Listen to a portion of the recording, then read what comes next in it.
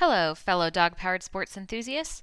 This is Chelsea Murray, and you are listening to Positively Dog Powered, a podcast that dives deep into the real world of positive reinforcement training and dog powered sports. Hey everybody, welcome back for another episode. In today's episode, we sit down and we dive into the dirt behind building strong canine athletes. I'm joined with Erica Bowling of Northeast Canine Conditioning. She has a PhD, she's a certified fitness trainer, a certified canine massage provider, and a FitPaws master trainer. And we talk all about canine fitness plans, how to build stronger, faster, and more fit dogs, leading us to a better and more competitive season this fall and winter. Before we dive into that, I do have a few people that I want to just say thank you to. So first, I want to say thank you to Foul Friends, who left a review for us on Apple, a 5-star review that says, "It's such a great podcast of positive training and sports. Thanks." Thank you so much. I appreciate those kind words. We also had a review from Sierra01968. I've enjoyed hearing from all the guests and just listening and learning so much about this amazing world of dog-powered sports. It is pretty amazing. I've been running dogs for a little over 3 years now, and we started from knowing absolutely nothing to where we are now. It's podcasts and people like this that we really helping grow the sport. Thank you so much for everything you guys are doing. Thank you so much for saying that. I am so happy. I absolutely love getting people more information in the sport. Sometimes it's not always easy to access, but one of my goals with this podcast is to help make this knowledge more accessible no matter where you live, because not everybody has a sled dog club right around the corner from them. So I'm glad that you're enjoying the podcast. We have another 5-star review from Bex2388. I have so enjoyed this podcast. The relevant and helpful content has really inspired me to dabble in dog-powered sports with my dogs. Yay! It's so interesting to learn about all the different facets of these sports and the dogs and humans that enjoy them. Thank you so much, Bex, for that review. I absolutely agree. There are so many different ways, no matter where you are in your fitness journey, no matter what you might be struggling with personally or how big or little your dog is, there's always a way that you can get engaged. And I, too, have been really inspired by a lot of the guests that have joined me on my podcast. So thank you for those kind words. As a reminder to everybody listening, we are still running our merchandise giveaway.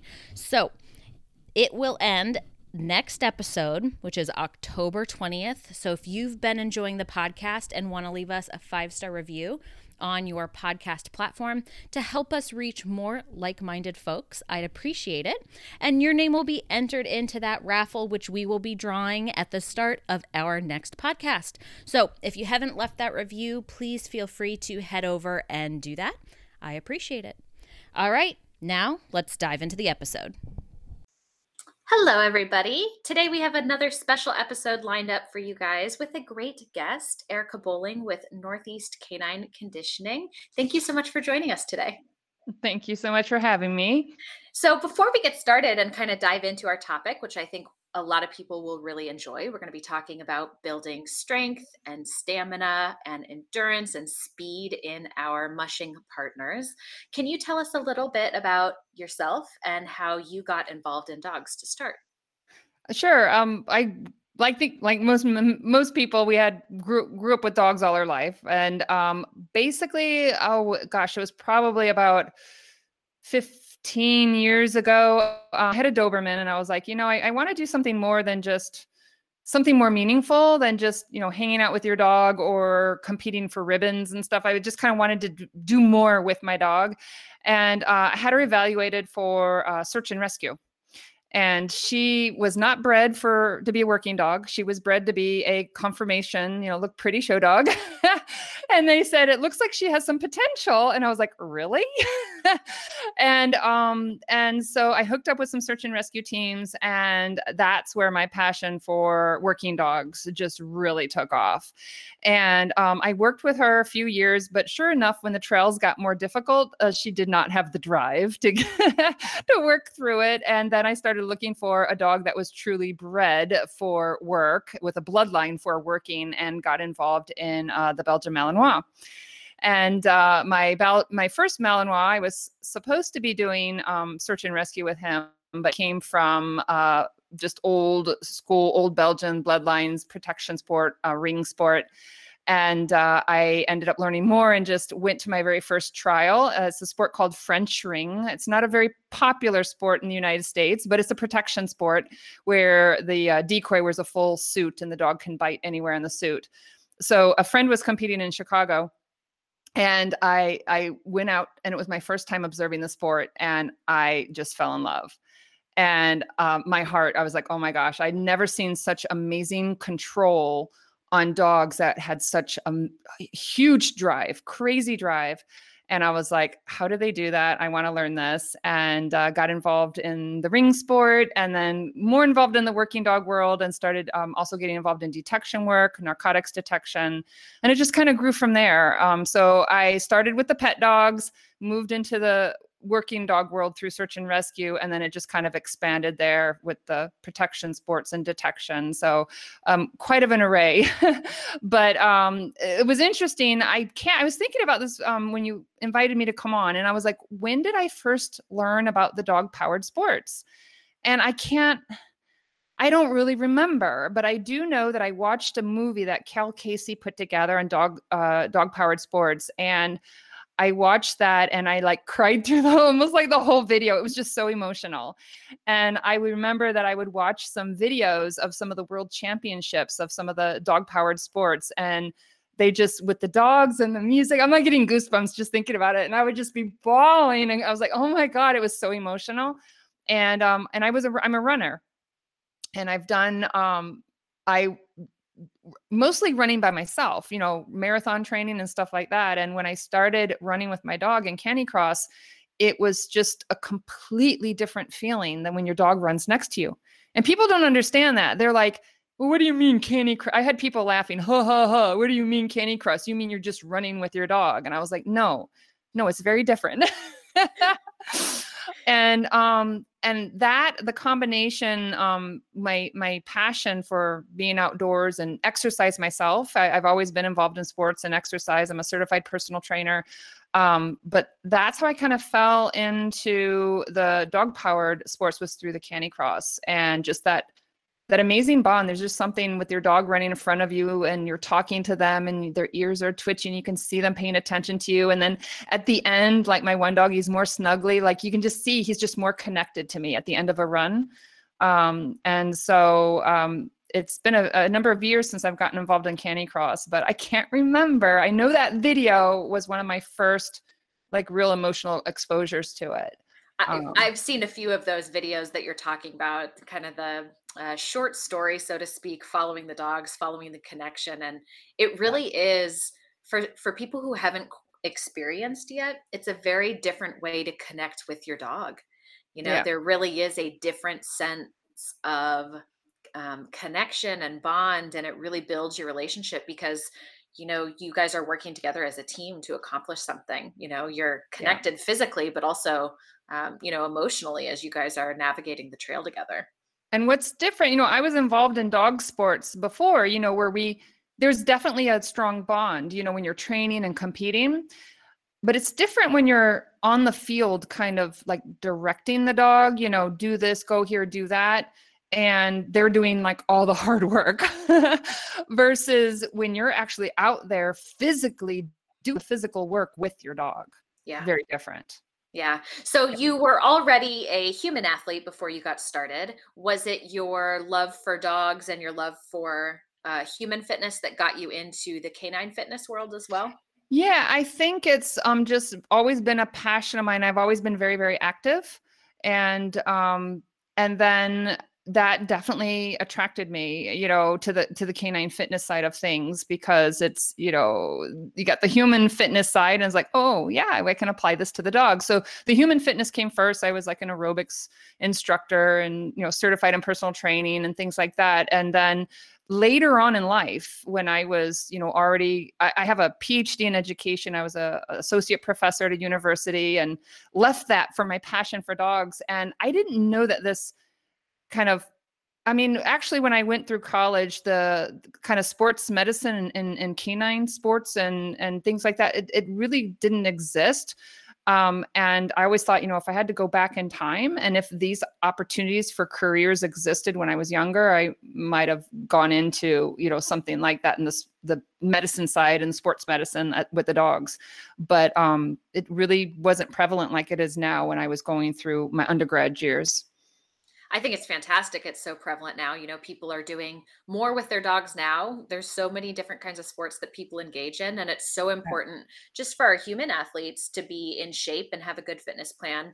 It's the same thing for our dogs, especially in dog powered sports where they are half of that team. So obviously, we're entering the early seasons kind of for training. We're working on starting to amp up our exercise and fitness programs to kind of get ready for fall and winter season. And depending on how active we've been over the summer and how active our dogs have been, that can change what our fitness plan looks like. So for those of us who are trying to get our dogs back into shape as we enter fall season, what are some things that people need to think about in Yeah. terms of their dog and their canine fitness programs? Yeah, a couple key things are consistency. Because if you're not consistent, you may have a good month or a few good weeks where you're moving and progressing in your training. And then if you're getting inconsistent and taking time off, your dogs are getting deconditioned. So one of the biggest things, and it's a challenge, is to be consistent, on multiple times throughout the week to keep the dogs involved and active if you want to continually to progress, to the next level. And so I noticed that with my own dog. I always tell people when I'm teaching in my programs, I look at, this is very general, but just to give you an idea, I look at if I'm doing focused training in a particular area, if I'm doing it once a week, that's really not significant enough to see much change. You can even see some deconditioning happening. 2 days a week, I find that I could potentially maintain depending on the activity I'm doing. When I was building up distance with my own dog and I was doing other things and then focused on just doing canicross, long runs twice a week, we both just really weren't progressing. And I find that when I add a third day or more, that's where I really start to see progress in both of us. And so that's the thing I see with a lot of people is they're not consistent. And so you just can't make the progress. The other thing is building gradually. So people may take some time off and they just jump in too much too soon. And then the dog's body hasn't adapted to that and they're putting themselves in potential risk for injury. And so a lot of people rush and push them too soon or they wait. And then right before a competition, then they do all this crazy training, they try to cram months of training into, 3 weeks. And that's not good. And so this is a very general rule of thumb, but I was interviewing a veterinarian once where he had been building up fitness programs with military working dogs. And it was kind of a rule of a 10% rule. So it's kind of like when you are ready to increase the workload is to increase it gradually by about 10%. And then you're going to work at that level for a while before you increase it by another 10% and to change one variable at a time. So if I'm going to be running on the flat and then I'm going to add an incline and add hills, that is a variable I just changed. If I'm going to add hill and add distance, I've just added 2 variables at one time. So when you're overloading the system too soon, too quickly, you're setting your dog up for potential injury. So that's another area that I see that people do is they kind of do too much too soon. They don't give that dog kind of that gradual buildup over time. And then I guess the third thing I would say are other things that you do on a daily basis that can directly impact your dog's performance, such as hydration is one thing. Also what they do for warming up or cooling down their dog, just warming up the muscles. Your dog's going to be more efficient if those muscles are warmed up. And things like monitoring body temperature can have a huge impact on the dog's working performance. And then also things like exercise recovery. So not just hydration, especially this is for, our longer distance, our dogs that are doing more aerobic activity, is what we do afterwards to help get them ready for the next bout of exercise or to quickly recover from exercise. So those are things that we do, based on what, when we're feeding and hydrating and exercise supplements and paying attention to body temperature, that can make a really big difference on how your dog is performing. So I would say a lot of people don't really pay much attention or aren't knowledgeable about those types of things that they should be doing. So let's quickly talk about that a little bit more. When we're talking about keeping our dogs hydrated, obviously, when our dogs are in an intense exercise program, they're going to lose hydration a bit quicker. They also need additional fluids in order to flush out that lactic acid. So, how do you manage that hydration pre-run, post-run, during that recovery period? What does that look like for you? Yeah, what I'll do is if I know that I have something big coming up or I'm, training multiple days, it's going to be in a challenging environment, is I will make sure that I just do a lot of, free access to water or even encouraging my dog to drink more water. And I actually have a dog where this is really important because he had emergency surgery. His body produces cystine stones, and his body just doesn't process the amino acids, the protein properly. So I have to give him lots of water to kind of flush through his system. And so for him to make sure he gets even excess, more water, is I'll kind of mix some of that water with his food, make sure that every single meal he's getting that extra water in. So I know some people that just getting their dogs to drink is really challenging. So sometimes we do have to kind of bait the water or get something in there to make it so it's more appealing to them. And I have my older dog. I notice when I get at the end of he's 12 now, so we don't run. It's more like hiking. But when we come to the end, I don't know if he gets excited when we get to the parking lot or what, but he won't drink water like at the end by the car. But I find that if I stop him, a quarter mile before we get to the car, then he'll drink his water. And so what I'll do is make sure that they're well hydrated beforehand. And then I always take water with me. And I have an older dog, so they also don't handle the heat and the humidity as well. But, I will even stop with my older dog, depending on the temperature.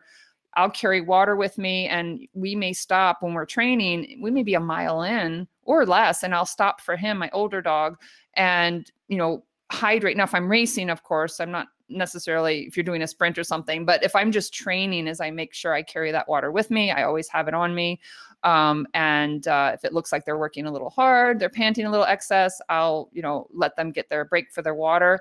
And I don't withhold water. If they're thirsty, I let them drink water, but I won't let them gulp a whole bucket at once. So I will control that they don't drink a whole bunch all at once, but I will just periodically let them have water and then stop again, let them have some water. And even this is interesting in French training competition, an advanced level dog, you actually can be on the field competing for 45 minutes straight or more. Wow. Yeah. And it can be really intense. And they actually will let you in the middle of exercises, when you're between exercises on the field, they will let you stop your dog and go give your dog water. That's great. I think that's wonderful. You can say, hey, I need to take a break. My dog needs water. And they'll let you go and give your dog water. So I will give them water during exercise throughout if I think they need it. If they drink a little, and then afterwards I encourage them again to drink. And another thing that's really important that people don't realize is they'll think, okay, I hydrated them after exercise. They go home, you're done for the day or the weekend, and you're good to go.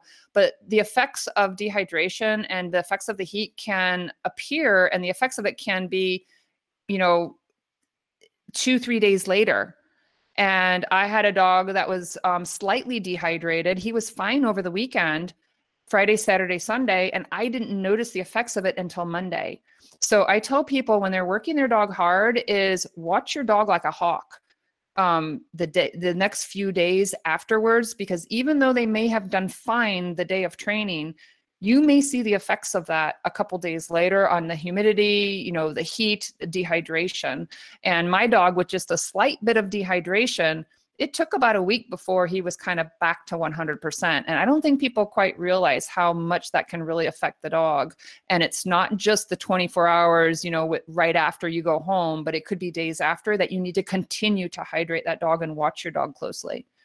Yeah, I think that's That's really interesting. You know, living here in Atlanta, Georgia, obviously we are not strangers to heat and Yeah. humidity. And so our season is quite a bit shorter. You know, we don't run the dogs in the summer here because it's just too hot. And so that hydration is really key, and watching how hard your dog is working, because dogs work significantly harder in harness out in front pulling us versus just free run and free play in the backyard. You know, and along with that harder work comes those risks of dehydration. Yeah. Yeah. And also people don't realize like your dog can get dehydrated and also can have heat stroke in cold weather. Yes. So people don't realize that. And if your dog's not acclimated to it, cold weather, they can still have heat stroke. And a lot of people they don't think about this. They don't think Yeah. about it. Yeah. Mhm. So one thing that you mentioned that I want to kind of jump back to, you talked about, consistency with our program. Of course, with consistency, we also need off days so the dog can rest and relax, recover. So how do we balance? Because a lot of the races that we have are often 2-day events, at least when we're talking about our sanctioned races, which is significant work 2 days in a row. And oftentimes, when we're looking at training plans, we account for those rest days. So, how do you balance both that consistency, getting the dogs comfortable and used to running on muscles that have been worked the day before, and those off days? Yeah, one of the things that I like to do is think about training where training mimics what you do in competition. And in French shrink, we would actually training was always harder than competition, so that when we were competing, it's actually easier for them. So if I'm going to be competing and my dog has to be, say racing 2 days back to back, I need to make sure that I do some training for that so that their bodies are used to that. So the first time they're doing and being asked to do that is not just on a weekend that they're racing. And so I would schedule my training throughout the week to make sure that there are opportunities to kind of mimic the type of things that we're doing on the training. Then the other thing that I like to do is anytime that I'm having a bout of training, whether it's 1 day or 2 days or a weekend, whatever it is, when my dog is really working hard or working its hardest is the next day is have an active recovery day. So I'm a believer in, because I feel it as a human athlete, if Yep.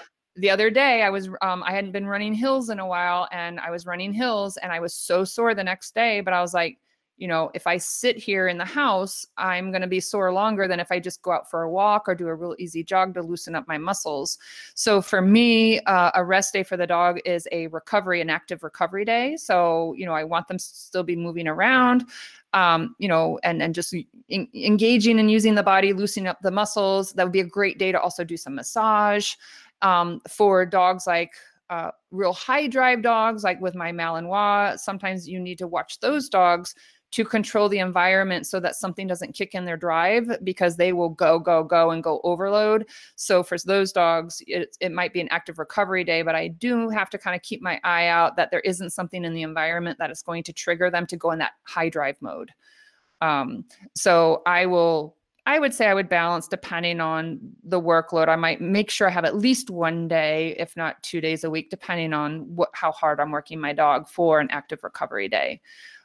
So like I said, my favorite is to do it after the hardest bit of training. And usually what I like to do either that night of when the training is over or within 24 hours, I also like to do a whole full body massage, because I use it to, help exercise recovery, loosen the muscles, but I also use it as a way to double check and assess my dog just to make sure there's no signs of soreness, pain, lumps, bumps, or things. And I've caught stuff, just mild things that I caught from that massage that I said, ooh, I'm going to give my dog another extra day or two of rest.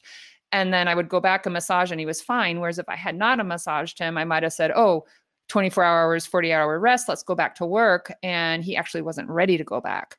So I do like to combine, and I actually was certified in massage before I studied the fitness. So I think that's a perfect combination, is combining the massage with the fitness. So that is a part of the recovery, especially for when they're working really hard, a part of that recovery process. Yeah, I think that's so important to have your hands on the dogs every day too. Yeah. Coming from a veterinary tech background myself, you know, getting your hands on the dogs. I check feet every time before and after runs. I also do massage on them, and you can pick up heat if they've injured themselves. Yeah. You can pick up if they're a little more uncomfortable with you touching a certain area in their body. Yep. And that's really important, like you said, to decide, hey, we might need an extra day off just to make sure that we don't stress something that's there. And oftentimes it's nothing major. It's just Yep. giving them a little extra time for that recovery. Yeah. And if you're working like in French ring is very, very physically demanding. And there were a couple times where after training over the weekend, I noticed just a little achiness in my one dog. And so I just gave him a few days, a few extra days of rest. And I know that if he had gone back and just pushed himself that hard, I'm risking injury. And the only way I caught it, he didn't show any other signs anywhere, but it was in the massage that I was able to pick up on it. Yeah. So one thing that you mentioned that kind of sparked a light in me when you were talking about kind of splitting or adding one element in at a time, we do that a lot in our general training plans as well, where we Mhm. focus on changing just one component and building that up to not overwhelm the dog, to make sure the dog can be successful. So when you're doing that, and again, going from your example of a flat run to adding hills versus a flat run and adding more mileage, how do you how long do you keep it at a certain level, and what signs are you looking for to say, yes, my dog is ready then for another layer? Yeah. So if I'm adding let's say if I'm adding hills, if I'm doing canicross and I've not done hills. So what I like to do is I'll do short little kind of almost like interval training where I'll do a short burst where we'll just say, okay, we're going to maybe go a little bit faster up the hill and then we're going to take it easy and go slower. There may even be a walk break. And what I'll do is I'll kind of break it up into the intensity is I'll add smaller bouts, higher intensity, and then bring that intensity back. So the intensity level could be increased by, the degree of the hill, or the speed that we're going. And then what I will do is over a period of weeks is those bouts of higher intensity, they gradually get longer and longer is what would happen. And how to determine how long to push them, it's really individual on the dog and the intensity level that you're going, because you can't really say, well, I'm going to, go faster or harder or do a hill for a quarter mile versus an eighth of a mile. It's going to depend on the incline. It's going to depend on my dog's body, condition, fitness level, humidity, temperature, all of that's going to affect it. So the biggest thing that I do is I'm just really in tune to how my dog responds to exercise. I know, I guess what you can think of as like a perceived exertion. In humans, we have a scale like a 1 to 10 on perceived exertion. When you think about a 10 is like maximum, you're completely going at your max. You can't go anymore. You're pushing the limit.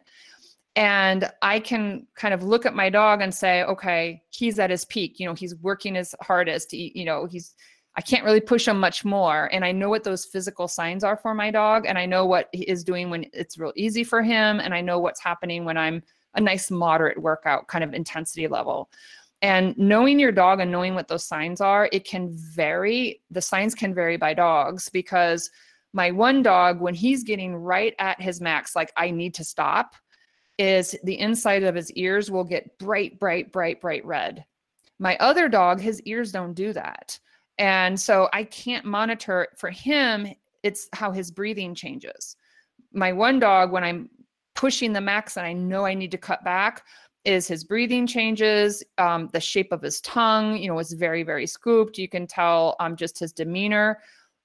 My younger dog, like that expression in the tongue and the way he's panting, like I never see that in him. If I pushed him to that degree, he probably would be like going into heat stroke. And so there are some unique things that are different between the two dogs as far as the signs they show with the way they're panting, also their attention level, and also, like I said, the signs of how hard they're working, body temperature. But one thing I did notice with my younger dog is his motivation and drive when he was not as fit, that his motivation and drive during the run, I could see his interest was kind of dropping. And when we first started Canicross, like, and he wasn't well conditioned, like he would actually turn around and look behind like, hey, mom, I'm ready to go home. And I noticed that as his conditioning got better and better and better, and the more conditioned he was, his drive level, attention level, and desire for doing the running increased. So that was one thing for him. And I never noticed that with my other dog because his drive, he's just got high drive and everything. And my other dog has high drive, but it's kind of only for certain things. Yeah. So that was one thing I could tell by his demeanor and his personality. I would know when I'm kind of pushing too far, but that was unique to him, as I could tell that his attitude, he just wasn't as into it, and partly related to fitness. Yeah, I'm really glad you brought that up. I was actually just about to bring that up because I think for, and your dogs are both high drive in general, but like you mentioned, high drive for certain things. A lot of our non-purpose bred dogs that are engaged in canicross and bike joring, people will express a concern for the amount of drive the dog has in harness as they're trying to increase that mileage or improve their speed. The dog becomes less excited. There becomes slack in the line. And maybe we start to see some other behaviors, the dog wanting to go off trail, to go sniff, to go mark on the trail. And those can all be signs that the dog's fitness level just isn't where it needs to be to do what we're asking them to do. Yeah, exactly. And there's also, I would say, not as frequent, but also signs of that could be overtraining, when you're overtraining your dog. And then also another, especially if you've got some dogs, I would say, that are just highly intelligent and just need a lot of just kind of variety for the mental stimulus, is kind of doing the same. Like, I can tell the other day we had a trail here in Acadia National Park. They were doing work on the trail and it had been closed for months. And they opened it the other day and I was like, yay, we can go on this other trail. And I could totally see a difference in my dog on the trail we do all the time versus going on a new trail. And so even that is adding some variation to the training, where you train, alternating, changing up the speed, changing up the distance. Those types of things can also have an impact on the interest and the drive level of the dog too. Absolutely. So when we're talking about our dog powered sports, we generally will have people that are focused either in more of the sprint classes, or we have people that are more interested in more of the long distance, 10K, half marathon, even ultras with their dogs. And so obviously our training plan is going to look pretty different depending on which side of that spectrum our listeners align with. And in order to build those fitness plans, we certainly have to talk about building speed for our sprint classes. And then we talk about building stamina or endurance for our more long distance.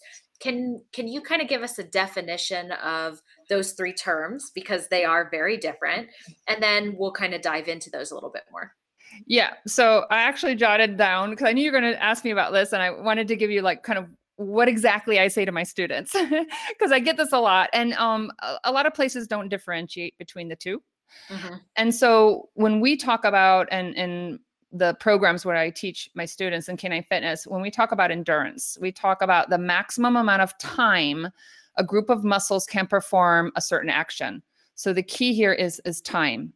So endurance is like, can your dog go for 30 minutes? Can your dog go for 10 minutes, an hour and a half, 2 hours? So you're looking at that ongoing, that maximum time.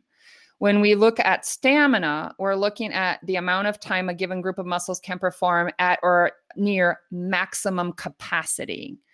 So that's where I think of sprint, the sprinter, where you're working as hard as possible, really pushing the body, and how long can you really keep up at that high intensity?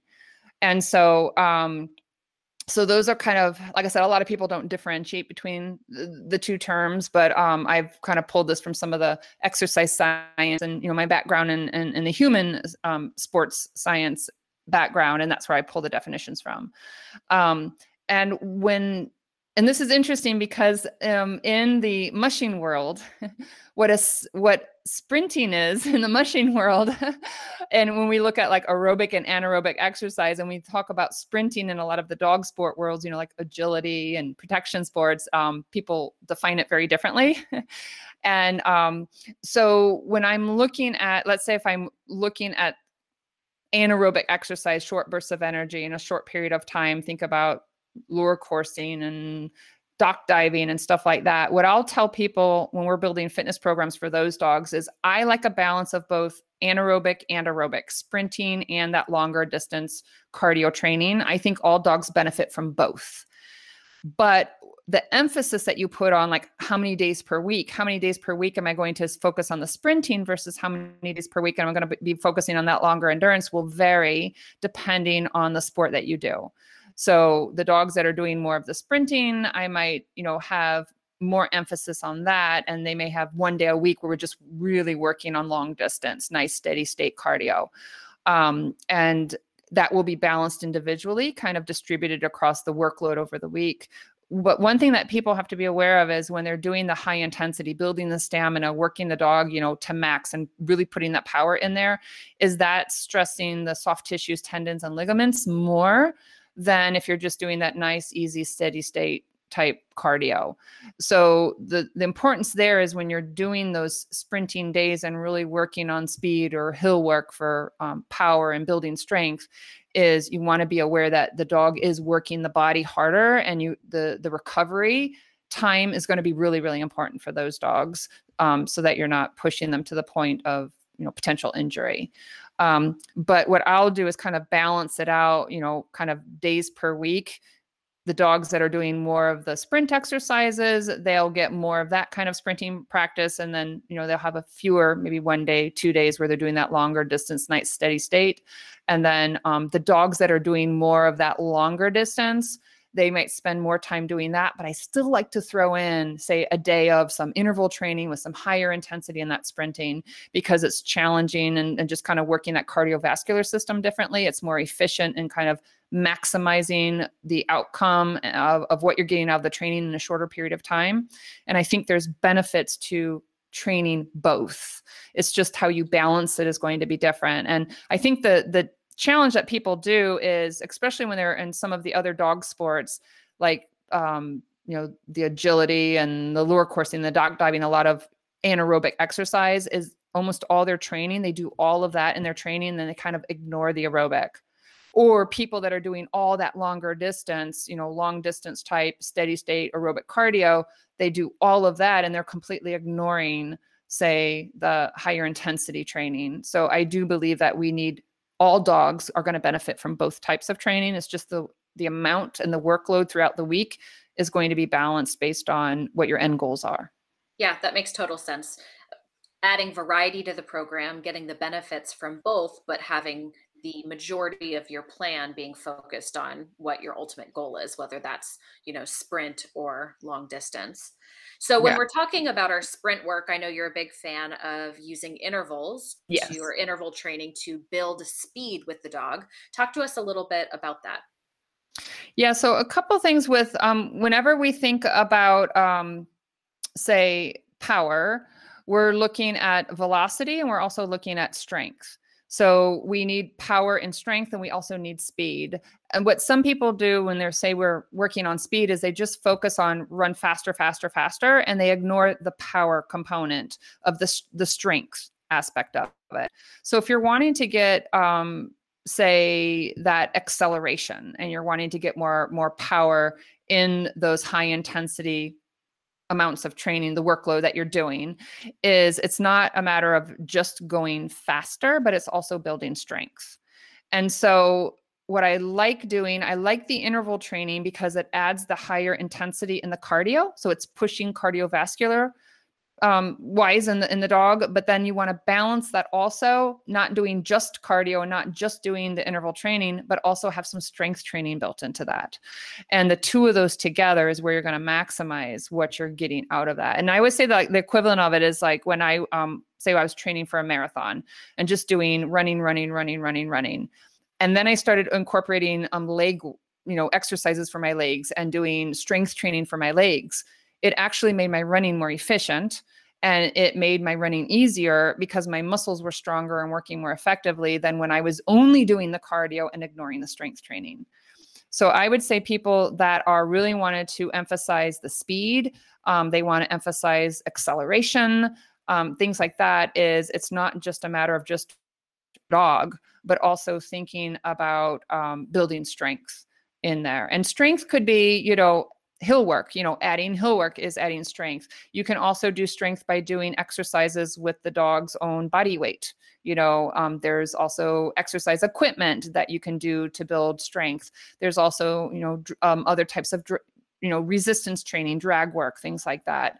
But that is an area that I see a lot of people do when they're trying to build up speed, is they do a lot of work on just going faster, faster, faster without thinking about or knowing about the benefits of also focusing on the balanced fitness program, where strength training is a very important part of that.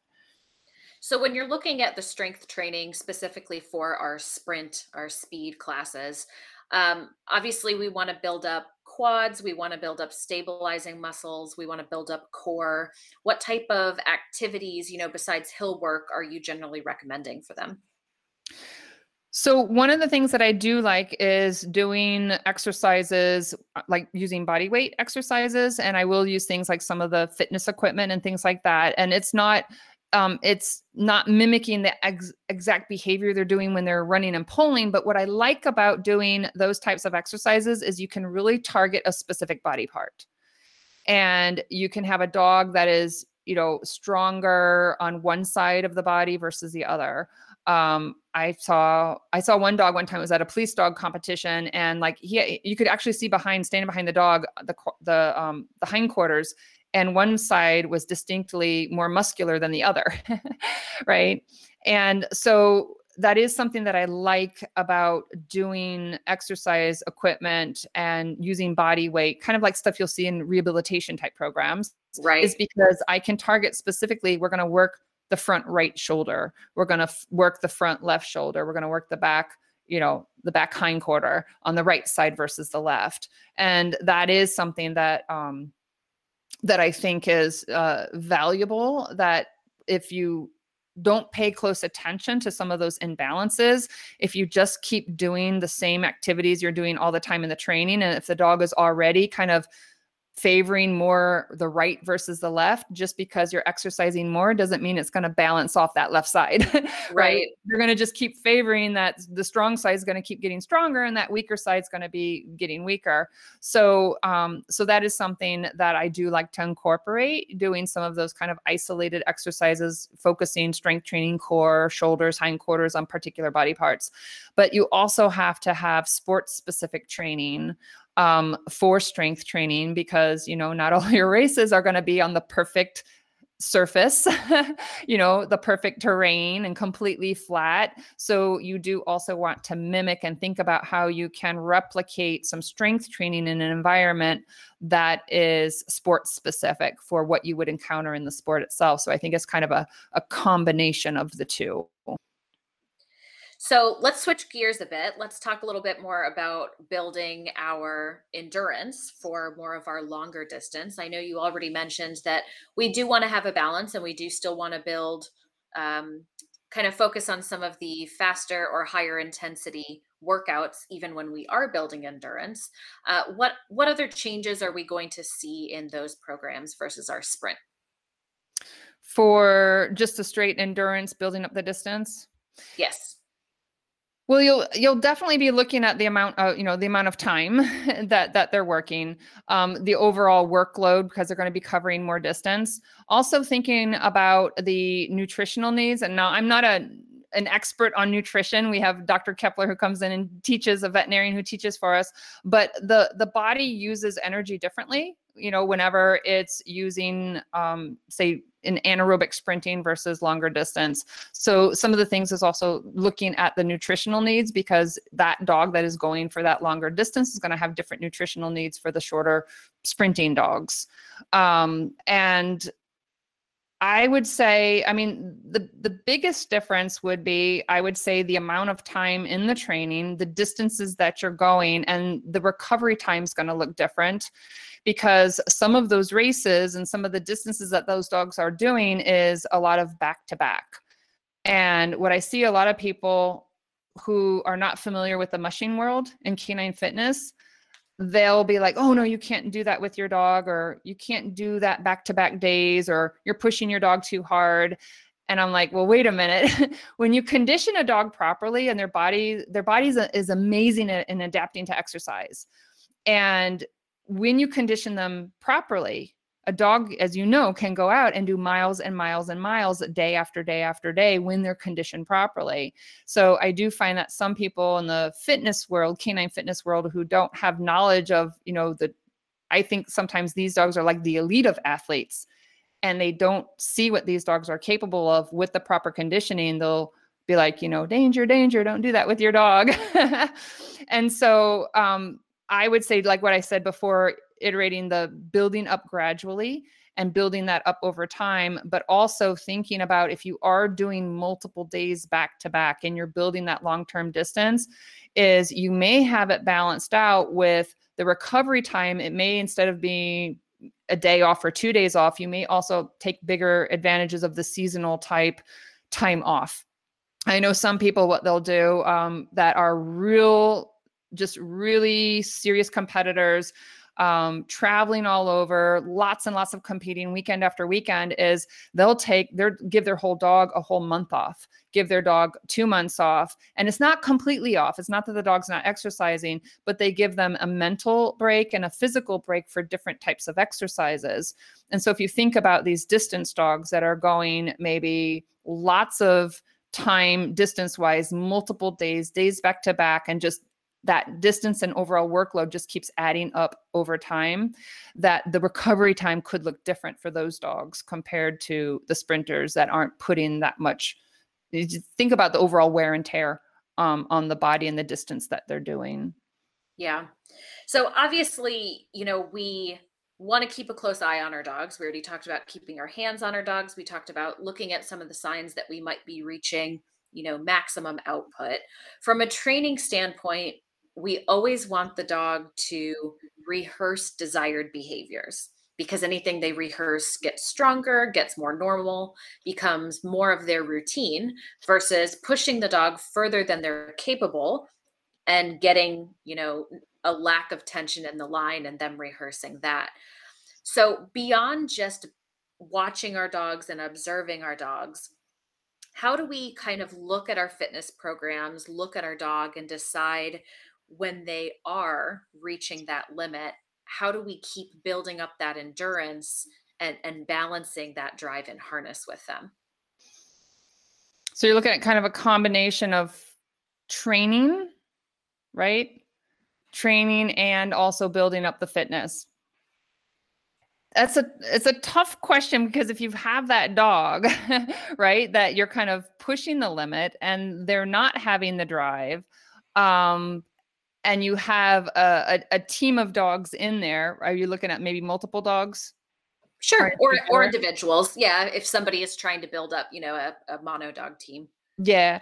If you're, of course, if you're working with multiple dogs, you might look at, the workload, which dogs are taking the brunt of the workload, and thinking about the position of the dog in there in the line.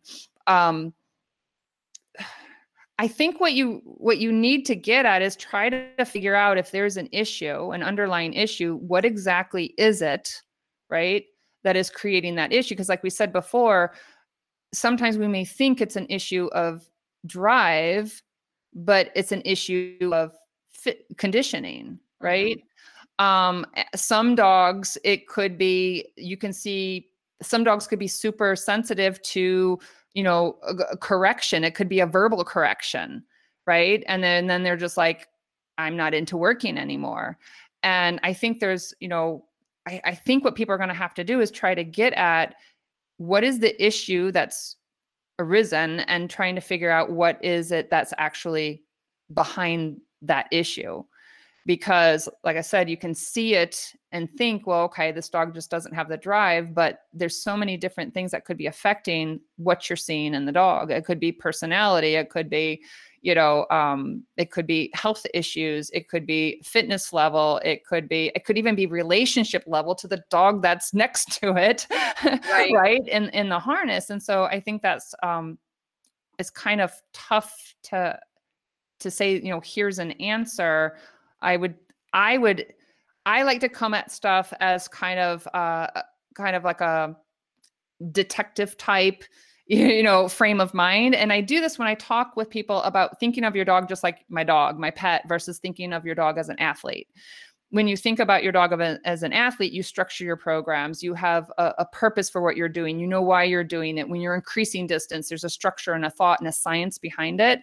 And then when the dog doesn't give us the results that we expect, what I see a lot of people do, like in some of the other sports that I'll see, is, the dog's not jumping well.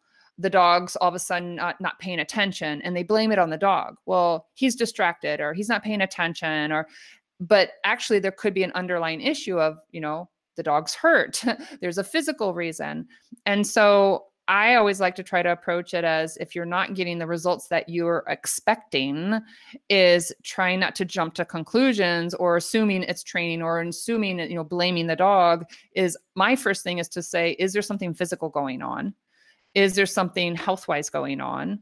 Is there something, could be fitness related, and kind of rule those things out first, and then kind of problem solve and through a process of elimination. But I do see a lot of people that jump really quickly to blaming the dog, and they'll jump really quickly into just assuming, a lot of times they'll assume it's a training issue when it's actually a physical issue. Yeah. I think that's so important to kind of put that detective hat on, so to speak, and really look at it, look at the dog as a whole. Sure, it could be a training problem, but it also could be something medically. It could be an acute injury, could be something small that's going to turn into an injury, could be fitness level. And I think it's always important to not make assumptions and to look at that dog and try to figure out, ruling things out one by one. And I think that medical should always come first. I think that fitness, and conditioning comes second. And then if those have been cleared, then we move on to it from a training standpoint. And I think too, when a lot of people are working on building their dog's fitness level up and they see that lack of drive from their dog, they can become frustrated. And then we can further decrease that dog's drive depending on how we respond to it. If we're getting frustrated at them when they're really giving it their all, they just don't have any more to give. So I think looking at the team, even then as a whole, looking at us, like what we're causing it, definitely. And I also don't believe in, some dogs just aren't cut out for different things. And when my Doberman, when I was doing search and rescue and we started having issues with drive, right? And I would get frustrated, she would get frustrated, and like we didn't enjoy it anymore. And so I made the decision, she didn't have that high drive, working drive. We would try to work through it. I would get frustrated. And I thought, it's not worth it. I stopped doing it with her, and I found something, that's more enjoyable, that I'm not frustrated and she's not frustrated. And, some dogs, some dogs are going to gravitate to different types of activities. They're going to enjoy different types of activities and more than others. And if I truly believe my dog just isn't enjoying something, and I've tried different things, I don't believe, in enforcing is, if that's not for the dog. When I got my 1 Malinois, I was like, do I do search and rescue or do I do the protection sport? And I dabbled in both. And I was like, I'm going to do the one that he seems to excel in. And that was the final decision. Was I was leaning one way, but I saw, what is it that my dog he lives for? And that's what I went in the direction for, and he was bred for it. So it was kind of obvious that was the direction he went with the protection stuff. But there are things that we're creating the problem a lot of times. It could be health and other things, but I do think sometimes people, get, and I'm guilty, you get so goal oriented and you have a vision of what you want. And, but are we are we in it and pushing it for ourselves, or are we in it and pushing it, thinking about the dogs? Right. And Um, I yeah, think that kind of comes into play too as we're looking at the dog that we have in front of us today versus the dog we might have had 5 years ago, yeah, because our fitness plans are going to change quite a bit as our dogs get older. And we yeah, always need to make sure that we're doing what's right for them. And that might mean a decrease in yeah, mileage. We certainly still want to have those strength days in there to keep those muscles nice and strong to help support them orthopedically, but they might not have quite as much drive and quite as much in them distance wise as they start to age. yeah. And it's hard, my 12-year-old, when he got to the point where we couldn't do Candy Cross anymore, he's got some neurological issues and mobility issues.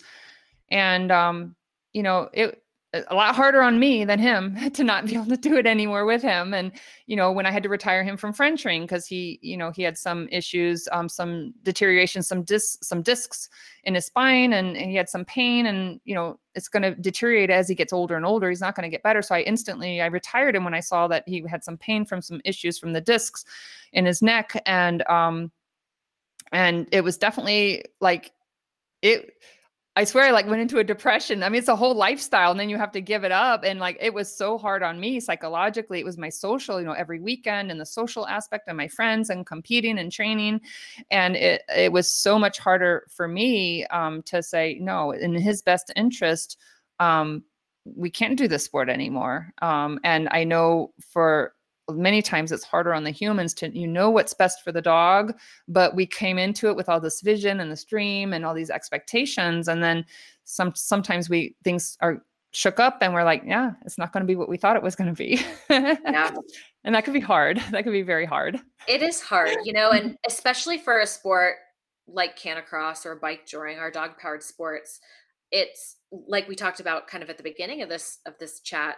It's a different kind of connection. And so to not be able to do that thing anymore or to change that thing, and that's where we kind of have to think about our expectations as well.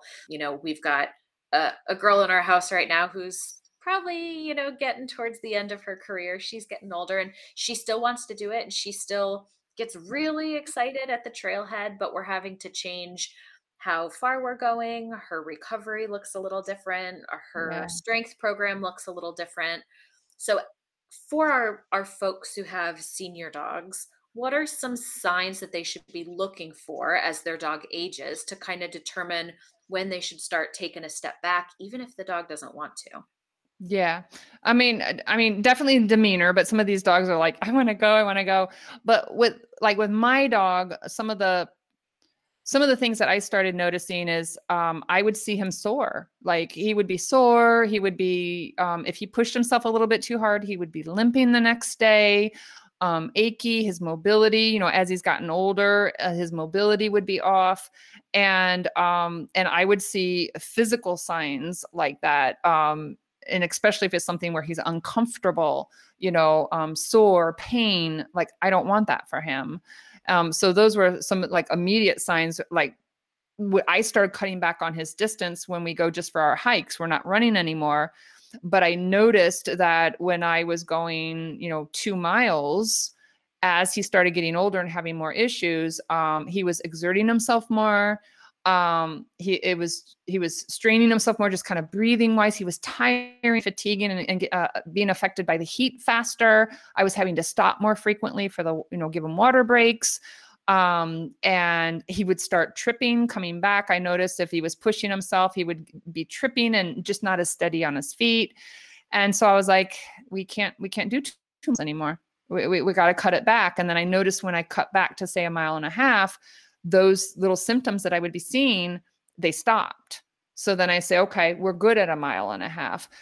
But then I noticed when the heat and humidity picked up that I would start seeing those signs at 3/4 mile or 1 mile. And I was like, you know what? We were going to go 1.5 miles today. I'm going to turn back right now.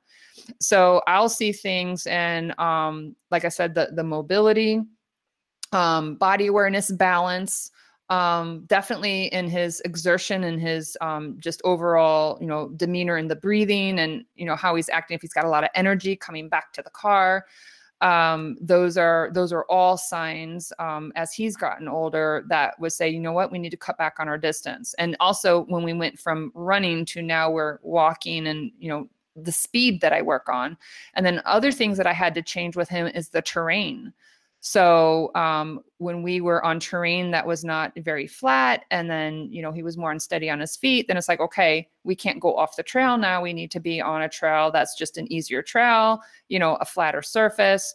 And I noticed that just through his overall response in the midst of doing the activity. And then I definitely noticed his recovery time when I was pushing him a little bit too much and say, it's time to cut back, as I would notice it in the recovery, slower to recover, more fatigued afterwards, not bouncing back, stiffness, soreness, things like that. And those are immediate signs, especially if it's more than just one episode, right? And it's like, all right, we need to cut back. And then as soon as you start cutting back, if you see those signs go away, then there's that detective hat again, right?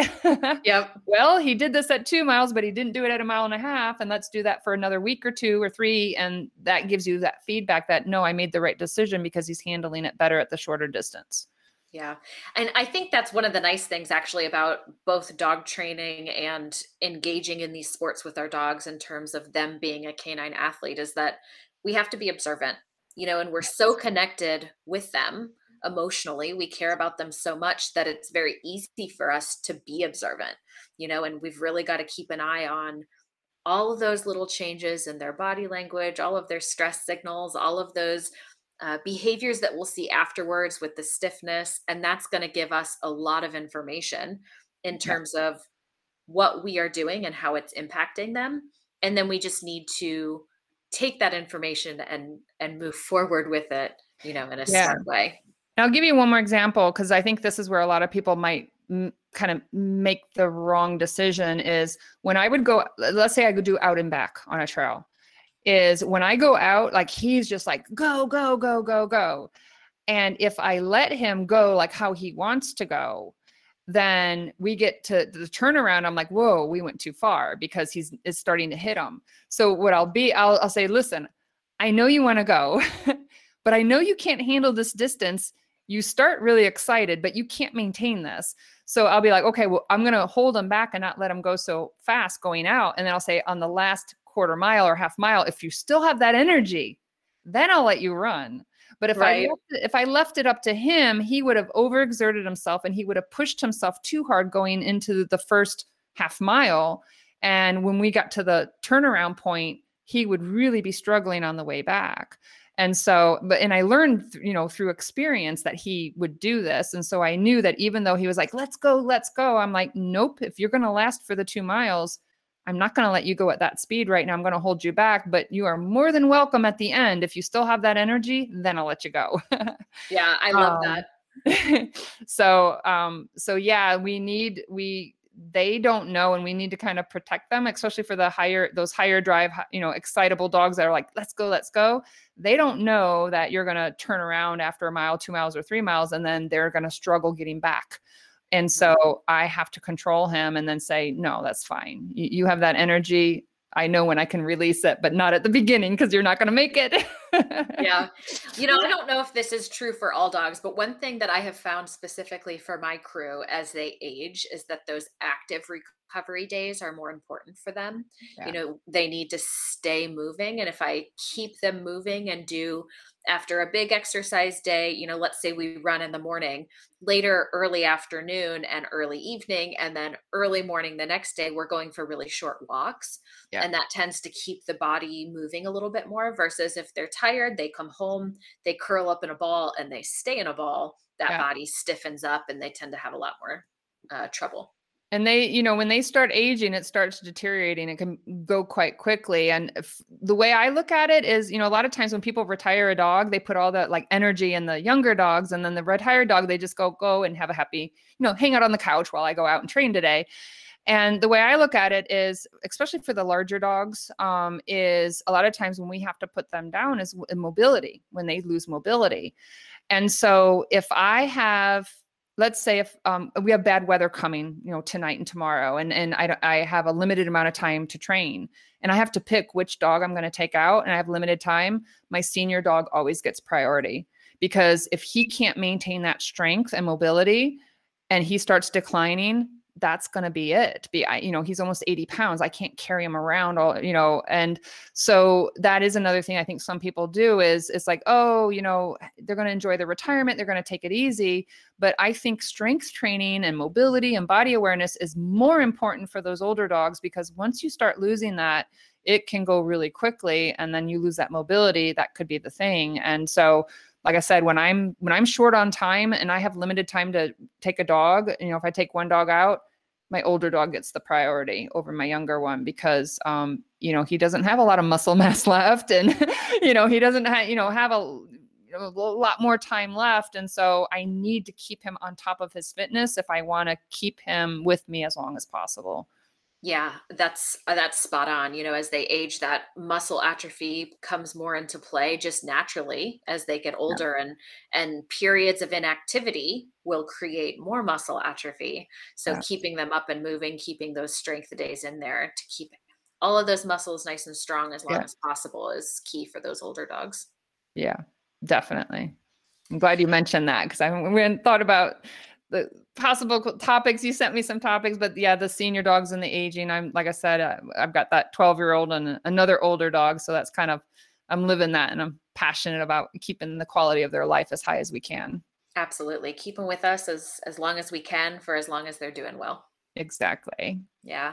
So for our listeners that are working on building their fitness plans, getting ready for the next racing season ahead of them, do you have any kind of last minute tips or anything that we didn't cover that you'd like to mention? Ooh, we covered a lot today. We did. It was a jam-packed episode.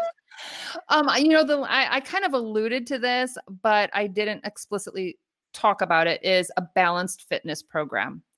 So to me, this is something I preach all the time, a balanced fitness program, flexibility, cardio, body awareness, strength, aerobic, anaerobic is so important that when we do a particular sport, we automatically make our programs out of balance, because we tend to focus on training for whatever the sport is. So we do a lot of sprinting or we do a lot of cardio, but we ignore the stretching.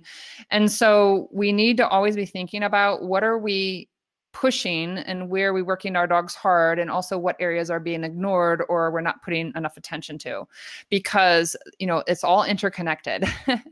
And again, my background as a runner, if all I do is run, I'm going to have an imbalance of muscle between my quadriceps and my hamstrings. I'm going to start feeling tightness in my lower back. I'm going to have lower back pain because I'm not doing stretching. I'm not focusing on flexibility.